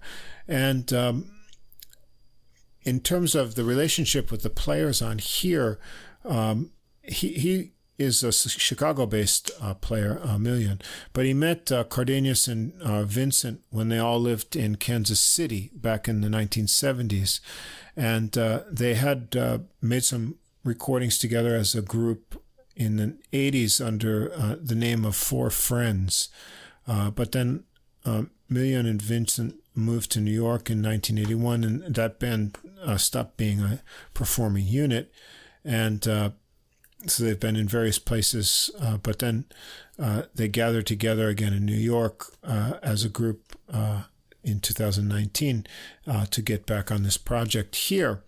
And so we get a recording here that the overall kind of feel of it is very subtle and kind of a relaxed vibe for a jazz recording. But I think if you give it a couple listens and go deeper, you'll find a lot to enjoy here. So all the compositions are originals by Steve Million. And it starts out with one called Open the Book. And this has a gentle piano intro. The bass comes in adding a pulse, and then the guitar comes in and shares the melody with the piano with some interesting harmonies. And Million starts out with his solo, and you'll get a sense that he's a player who focuses on touch. He's not a show-off player with a lot of loud dynamics or things. It's all about the touch and different harmonies with him. And the rhythmic figures are varied a lot in his runs that leave a lot of space. It shows he's a really mature kind of soloist. And when you get Cardenas solo here, he's a really good match for Million's style. The mood of his guitar and the tone really fits this overall concept. So the guitar and piano are a really good match throughout here, and it's set up in this first track. The second track is called Old Earl, and it's kind of interesting tune. Get some nice rhythmic accents and interplay right from the melody between the guitar and piano. They work really well together. But then after that sort of melody intro, there's an unexpected change. Comes to like this solo Latin groove section. And then it comes into that before Million takes his solo. Then Vincent kind of keeps the time nicely through that, all with the changes in the different rhythm feels on the drums. And the Latin feel returns for Cardenas solo. And then again, you get some more Latin piano with Vincent getting some drumming spots behind that. And so it's a really interesting tune as far as sections and changing of time goes. I'm not sure what the genesis of that is, Old Earl, but kind of interesting tune. 3 is the title track, What I Meant to Say. This is a slow bossa nova type ballad. A really nice light touch by Million. And the guitar comes in to double the melody before taking over and continuing with a kind of relaxed and fluid solo. And Million's piano has a lot of rhythmic variations and gentle lines, and Sims gets a short but deep bass solo on this one too. Track 4 is called The Company. This one has alternating rhythm patterns on piano that are joined by the guitar that set up some tension in the intro. The melody goes through a lot of rhythmic changes and over some very interesting bass lines here. This is a really interesting composition. There's a huge pause, and then we get the piano figure again before a really digging in bass solo. And then Million solo on this one is a really expansive kind of modal type solo that builds up intensity and a lot of interesting harmonic lines. And Cardenas gets a bit more edge to the tone in his solo here compared to his normally really kind of fluid, watery kind of sound. Track 5 is called Situations. This is a solo piano intro that sets up a swing tune that has some nice harmonies to it. And Million is off to soloing over the kind of really throbbing, walking bass line that's cool here. And Vincent has some nice drum fills to encourage him. And Cardenas has a nice slow burn in his solo on this one. And then bass and drums get some time to trade off on this one. The next track, My Explanation, is a really kind of hypnotic line tune. Has some interesting accents that build the melody on this one. It seems to be built around a 9-beat cycle. So the rhythm is really interesting here. It is an interesting kind of structure to the beat here. And the harmonies and feel constantly change throughout Million's and Cardenas solos. So they're sometimes mellow or modal, and then sometimes bluesy. And there's a kind of cool, short, sparse bass solo on this one too. 7 is Waltz for Mr. Abercrombie. I guess that's John Abercrombie. It's a medium waltz melody that's played in unison on the piano and bass with some really nice light drum brushing on this one.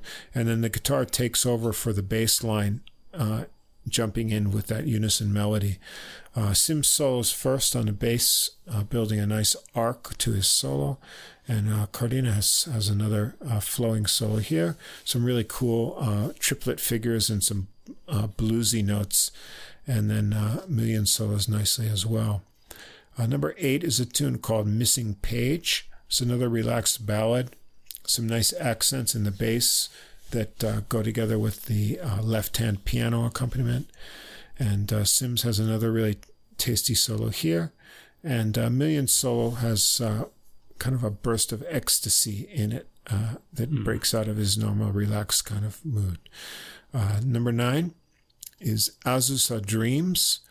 This is kind of a melancholy piano opening to this tune that's joined by guitar. And then there's another kind of interesting bass and left-hand piano answer line to the melody. Million has a dancing solo with a lot of trills and triplets that turn into 16th note runs and syncopated figures before he gets back to the opening idea. So he seems very inspired on this one. And it wraps up with a blues called The Blue Lizard. And this is a blues waltz with some cool chords. And Cardenas takes a really bluesy solo with some percussive notes, kind of harder attack than we hear on the rest of the album at his climax here. Million starts out mellow and builds up into some rolling figures and harder attacks too. And you can hear some kind of Keith Jarrett-like vocalizing in the background on this tune, although it's not quite as loud as Keith Jarrett would do. And then the guitar and piano trade off phrases with the drums before they go back to the head. So I really enjoyed this. It's a fine recording with an overall mellow mood, but Million's original compositions are interesting, and they have a lot of little surprises and unexpected diversions with the parts and sections, and the voices are arranged well in the tunes. So he's not a show-off player, but he has a refined touch. His solos are engaging, and they always go someplace musical. And then on guitar, Cardenas is a really good match to him in terms of mood and tone with his real fluid guitar. And then Sims on bass and Vincent on drums lock together to complete the ensemble. So I enjoyed the Vincent's range of subtle brushwork also here, and he also gets some really cracking fills on the intense moments. So yeah, a nice jazz group, a little bit subtle, but if you go deeper, you'll see good compositions and some interesting playing here.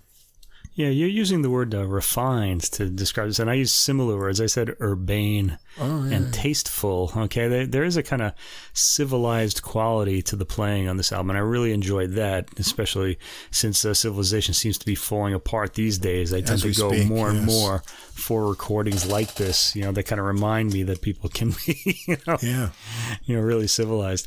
I really enjoyed on this record the guitar playing, the piano playing too, because I love this kind of playing where the weight of the tone is really important. It kind of sounds like French classical music in a way, except although he's using jazz chords here, he's not using those French, classical sort of, But his touch, the touch is always important to him. You can tell. So he's going to play less with just the right attack rather than to overdo it. And so I sense that's his whole approach. Yeah. Yeah, and I love the guitar. I want to give a shout out to the guitar player on this because his solos are really good, but he matches the pianist's tone a lot, and it almost felt like it's sort of if you watch old films where like they'll put like two sort of images, they'll have this image, and then like they'll be like the ghost of the person will come out of the main person. It kind of felt like that when the guitar sort of took over from the piano, because they really did sound like they belonged together. The tones are so beautifully matched. This is a really enjoyable album, very relaxing, good end of the day record. Actually, I liked it a lot. Yeah. So that's what I would have to say. Steve Million, if you haven't heard of him, definitely check it out. His subtle but deep and an album of all original compositions that are really worth checking out. And then, as a nice sort of contrast to that, another pianist you may have heard but not know you've heard of, because he has a very impressive resume in the music world, and that's Todd Cochran. And this is on Sunnyside Records with his new release, Then and Again and Here and Now. And this is a trio featuring a couple of jazz journeymen, great players, bassist John Leftwich and drummer Michael Carvin. Fabulous players here to round out his trio. And Cochran has a really interesting musical background. He's born and raised in San Francisco, and he was something of a musical prodigy. He was giving classical recitals by the age of 10, and his earliest influences on piano were Glenn Gould and Vladimir Ashkenazy. So you may not have guessed that from this recording. Not in a million years. But so he was formally trained, and he studied in 3 music schools in classical and jazz studies at UCLA, University of San Jose, and then later Trinity College of Music in London. And he came up in the jazz world in the 1970s, playing with jazz greats Harold Land and Bobby Hutcherson. And later on, he got into sort of fusion and progressive rock collaborations, and he played under this kind of pseudonym called Bayete. And he played on some notable recordings, Peter Gabriel's second album. He did collaboration works with Santana and Steve Winwood. And he's also played with jazz greats Stanley Clarke, Freddie Hubbard, Arthur Blythe, and even on Aretha Franklin recordings. And so he's a guy who's, he has a classical background, into some traditional jazz, studied classical music here and there, and also involved in these different fusion and rock worlds. And then now he's here with jazz recording of jazz standard music. And so how's that going to work out? Well, it works out really well. I thought so too. And he, I guess you could say he reinvents or reimagines standards, but in a recognizable way, but brings something worthwhile to all of these because of his musical background and experience. And so this is a really interesting and I found satisfying album. So going through the tunes here, a great jazz standard, Softly as in a Morning Sunrise. I always liked this tune as done by John Hicks, one of my favorite underrated piano players. But this is a tune by Romberg and Hammerstein. And this starts out as a great arrangement because he swings the melody really well, but there's these alternating sections that he has a triplet bass line that's in there that goes against the melody feel in the solo. And so I've never heard that played like this before. And his solo swings nicely here. And there's a bass solo here that is a preview of some of the great bass work we'll hear on the album. Yeah, and he has some I was going to mention a lot about that. Really neat two-hand figures here. And the bass, Leftwich's bass, is this huge deep tone and melodically satisfying. And so the melody is straightforward if you know this tune, but the accompaniment is the sort of creative part of this one. Foggy Day. Before you go on, though, I want to say about that, Softly as in a Morning Sunrise. I love these titles of these old jazz songs. There's a poeticness to them. Willow Weep for Me, these sort of things. But the thing that's always bothered me about this one is like the morning sunrise. What other kind of sunrise is there? It's only a morning sunrise, I guess. Yeah. I don't know. Anyway, go think about that one. Anyway, think next about tune, that. please. Yeah, I guess just getting the titles fit it in right. It's the poetry. We're in there for the poetry. 2, Foggy Day, or I think it should be A Foggy Day. I think it's a Gershwin composition. This one gets a solo piano intro and a gentle treatment. The bass joins in with some light drumming here. Cochrane shows a really delicate touch with interesting intervals. And then the tempo changes up to a fast swing. And he gets some chiming chords in there, and he's off on a real charging solo. Some really tight drumming from Carvin here as he pushes them along. And there's another really melodic bass solo from Leftwich on the bass here. The tempo changes again into an even beat, funky groove, and then Cochrane just jams out on it with some new harmonies. So this is a really cool, nice arrangement. It just goes to unexpected directions. I guess the fog clears, and we're going to have a funky, hot day here. So I really liked the turns in this tune. I wasn't expecting that at all. 3, we've got, of course, maybe the most used tune in all of the jazz world. I've Got Rhythm, I Got Rhythm by Gershwin. Mm-hmm. And here we get an original new opening with some kind of modulations. You'll wonder what's happening before the familiar melody sets in. And then they do change up the rhythm over the sections of the song with some interesting solo breaks before Cochrane charges into an extended solo. Leftwich here adds a fun bowed bass solo, which is really cool. And Carvin takes a drum solo before they return with the original opening theme. But interestingly, they don't repeat the melody at the end, which I thought was cool because everyone knows this melody. Why play it again? And they don't do it. So I like that kind of abbreviated form approach. And then the next tune is something that kind of also figures into the uniqueness of the programming on here. He has a sort of interlude approach to some of these tunes.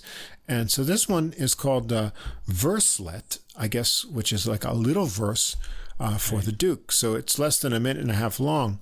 The next track is The Duke, Dave Brubeck tune, made famous probably by Miles Davis as well. But on this short kind of prelude here, he gives an interesting little intro to the Duke. He just hints at the opening notes, but then there's kind of this cool, almost raga-like bass tones that come in, and then he has some really cool overtones on the bass, and then it just sort of disappears.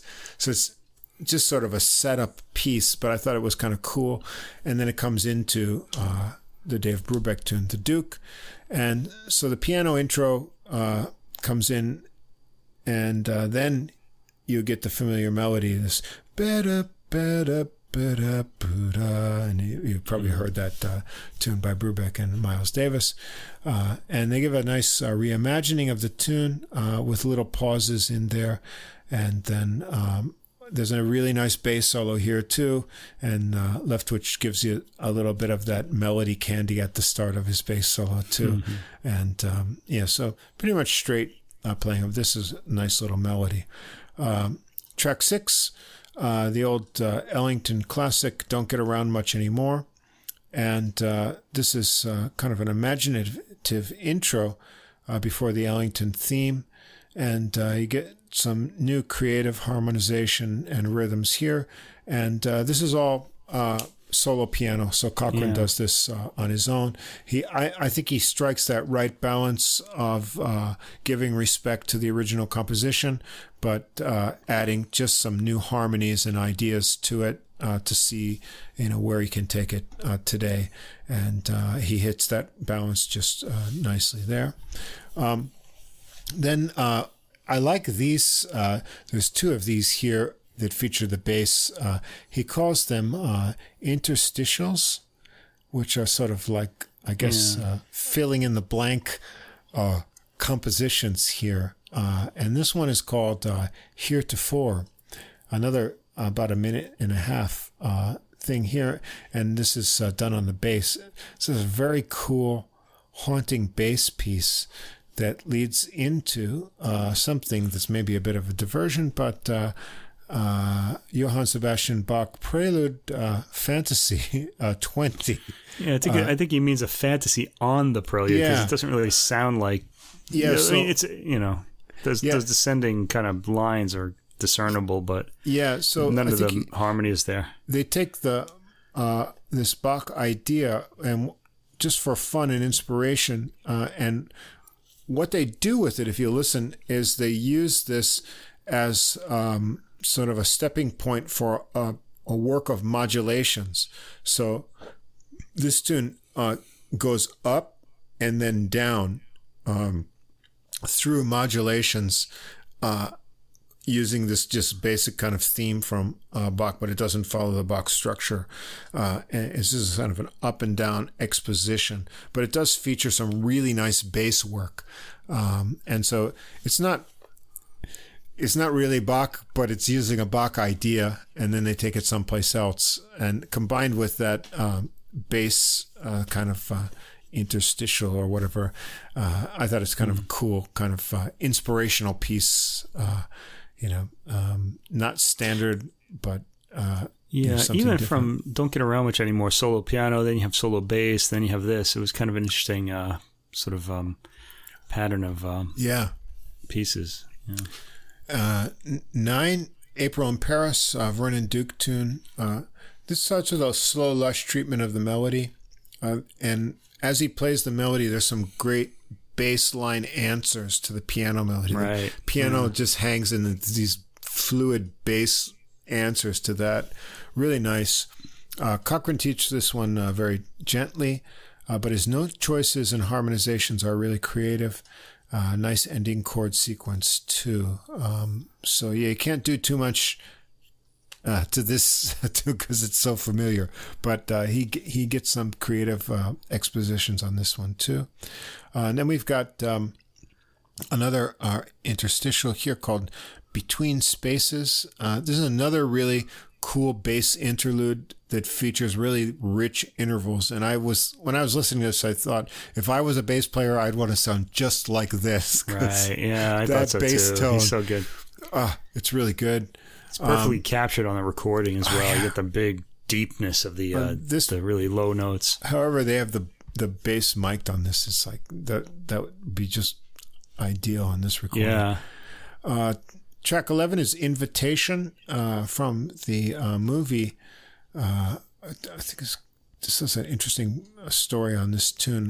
The composer is Bronislaw Kaper. Has become a jazz standard. You'll know the melody, but it's off to a swinging intro before the theme comes in at a slow tempo. Some really nice cymbal work by Carvin on this one, and a change up to a straight rhythm.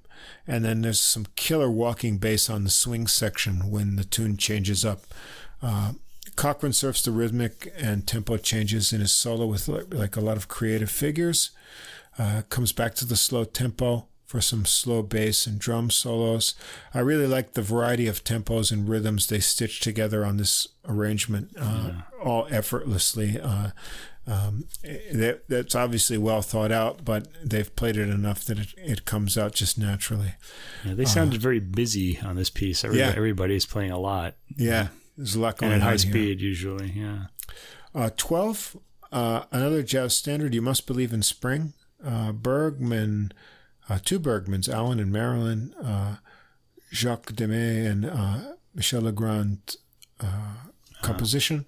It comes in with an interesting triplet piano intro. Cochrane plays this one all by himself. Solo here, he finds a lot of melodic ideas with his right hand, while he keeps the left hand really minimal here. It's just giving the most basic harmonic support, which is really nice because you focus on what he's doing with the melody. And at the end, he finds a new energy to kind of explore a two-handed rhythmic figure. It's kind of like the season changes at the end. I don't know if it's gone from winter to spring or spring to summer, but there's that notable sort of shift in it that is kind of fun. 13's a Monk tune, Bemsche Swing, and this is just kind of a swinging fun tune. Here, everyone's really bouncing along on this one. And Cochrane includes some Monk-inspired kind of chord clusters and disjointed lines. And we get another bowed bass solo on this one, which I enjoyed a lot. I did too. 14, Little Bee's Poem. This is a Bobby Hutcherson tune. This one comes in with something different. It's kind of a studio trick. Maybe it's like a far away sounding echoed piano, the intro that comes in and then is over a repeating bass tone. And then it kind of forms into a swinging waltz groove here. Cochrane explores the melody. He incorporates a lot of syncopated two-hand lines in his solo. And Leftwich gives another really fast-fingered bass solo here. He has, in addition to his deep tone and melodic concept, he's got some technique. And Carvin has a really tight drum spot here too. And then the tune ends up, or the album ends up with the tune Then and Again, Here and Now, the title. I'm not sure what this is inspired by, but it's just a short piece. It starts with a piano motif. It descends as it repeats. And then Cochrane launches into some kind of free, chiming exploration, which Leftwich complements in his bass figures over some kind of simple textures by Carvin, and then kind of non-standard ending to this collection of standards. But I really like this recording a lot. Cochrane gives us a reimagined but recognizable versions of jazz standards with a lot of new creative ideas, not only in the solos but in the arrangements. And the interstitials, as he calls them, are cool. They set up things, and they also serve as a showcase for Leftwich's amazing bass sound. And the trio plays tightly together. The recording is really excellent. It sounds fabulous. And I guess this is sort of Cochrane's first kind of standard tune jazz trio. But man, I hope he does more like this, because this combination of players and the way he's approached the materials respectfully, but finds inspiration to do cool things, is really fabulous. And so I thought this recording, I listened to it once just in a sort of on a whim, and then I was hooked into it, and it's rewarded on successive listenings. Those are usually the albums I like the best, the ones that you just kind of hear, maybe this will be okay. And then it turns out to be really great. Yeah, I just going to repeat what you said. I really especially enjoyed the bass playing on this album. I really hope he's going to hold on to this bass player and has like a record of how those microphones were set up, because the bass on this record sounds fantastic all the way through. It's really great. So if I can just reiterate that, maybe it'll just get somebody else to listen to the record. I found this record to be warm and familiar, and that's always a good thing. You know, a lot of familiar tunes, and the solos are all tasteful and inventive, especially the bass ones. But there's some really great piano stuff here. Yeah. The piano playing is pretty deep. This would require a few listens to get to the bottom of it. He's got a lot of ideas, a lot of chord changes that are pretty interesting, and that would require, a few listens for them to sink in fully. I think I'd like to hear this again, really. All right. I really struck it with the keyboard ones this week. You did.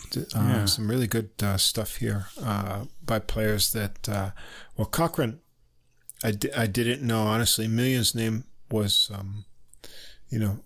something that I had heard, but it had been a while ago. And then, of course, I knew Eliane Elias, but I had no idea, that this collaboration would turn out great. But yeah, together and on their own, these recordings all stand out as something that deserves to be heard in their own right. And they all have some kind of uniqueness to them. So it's a good week for piano jazz.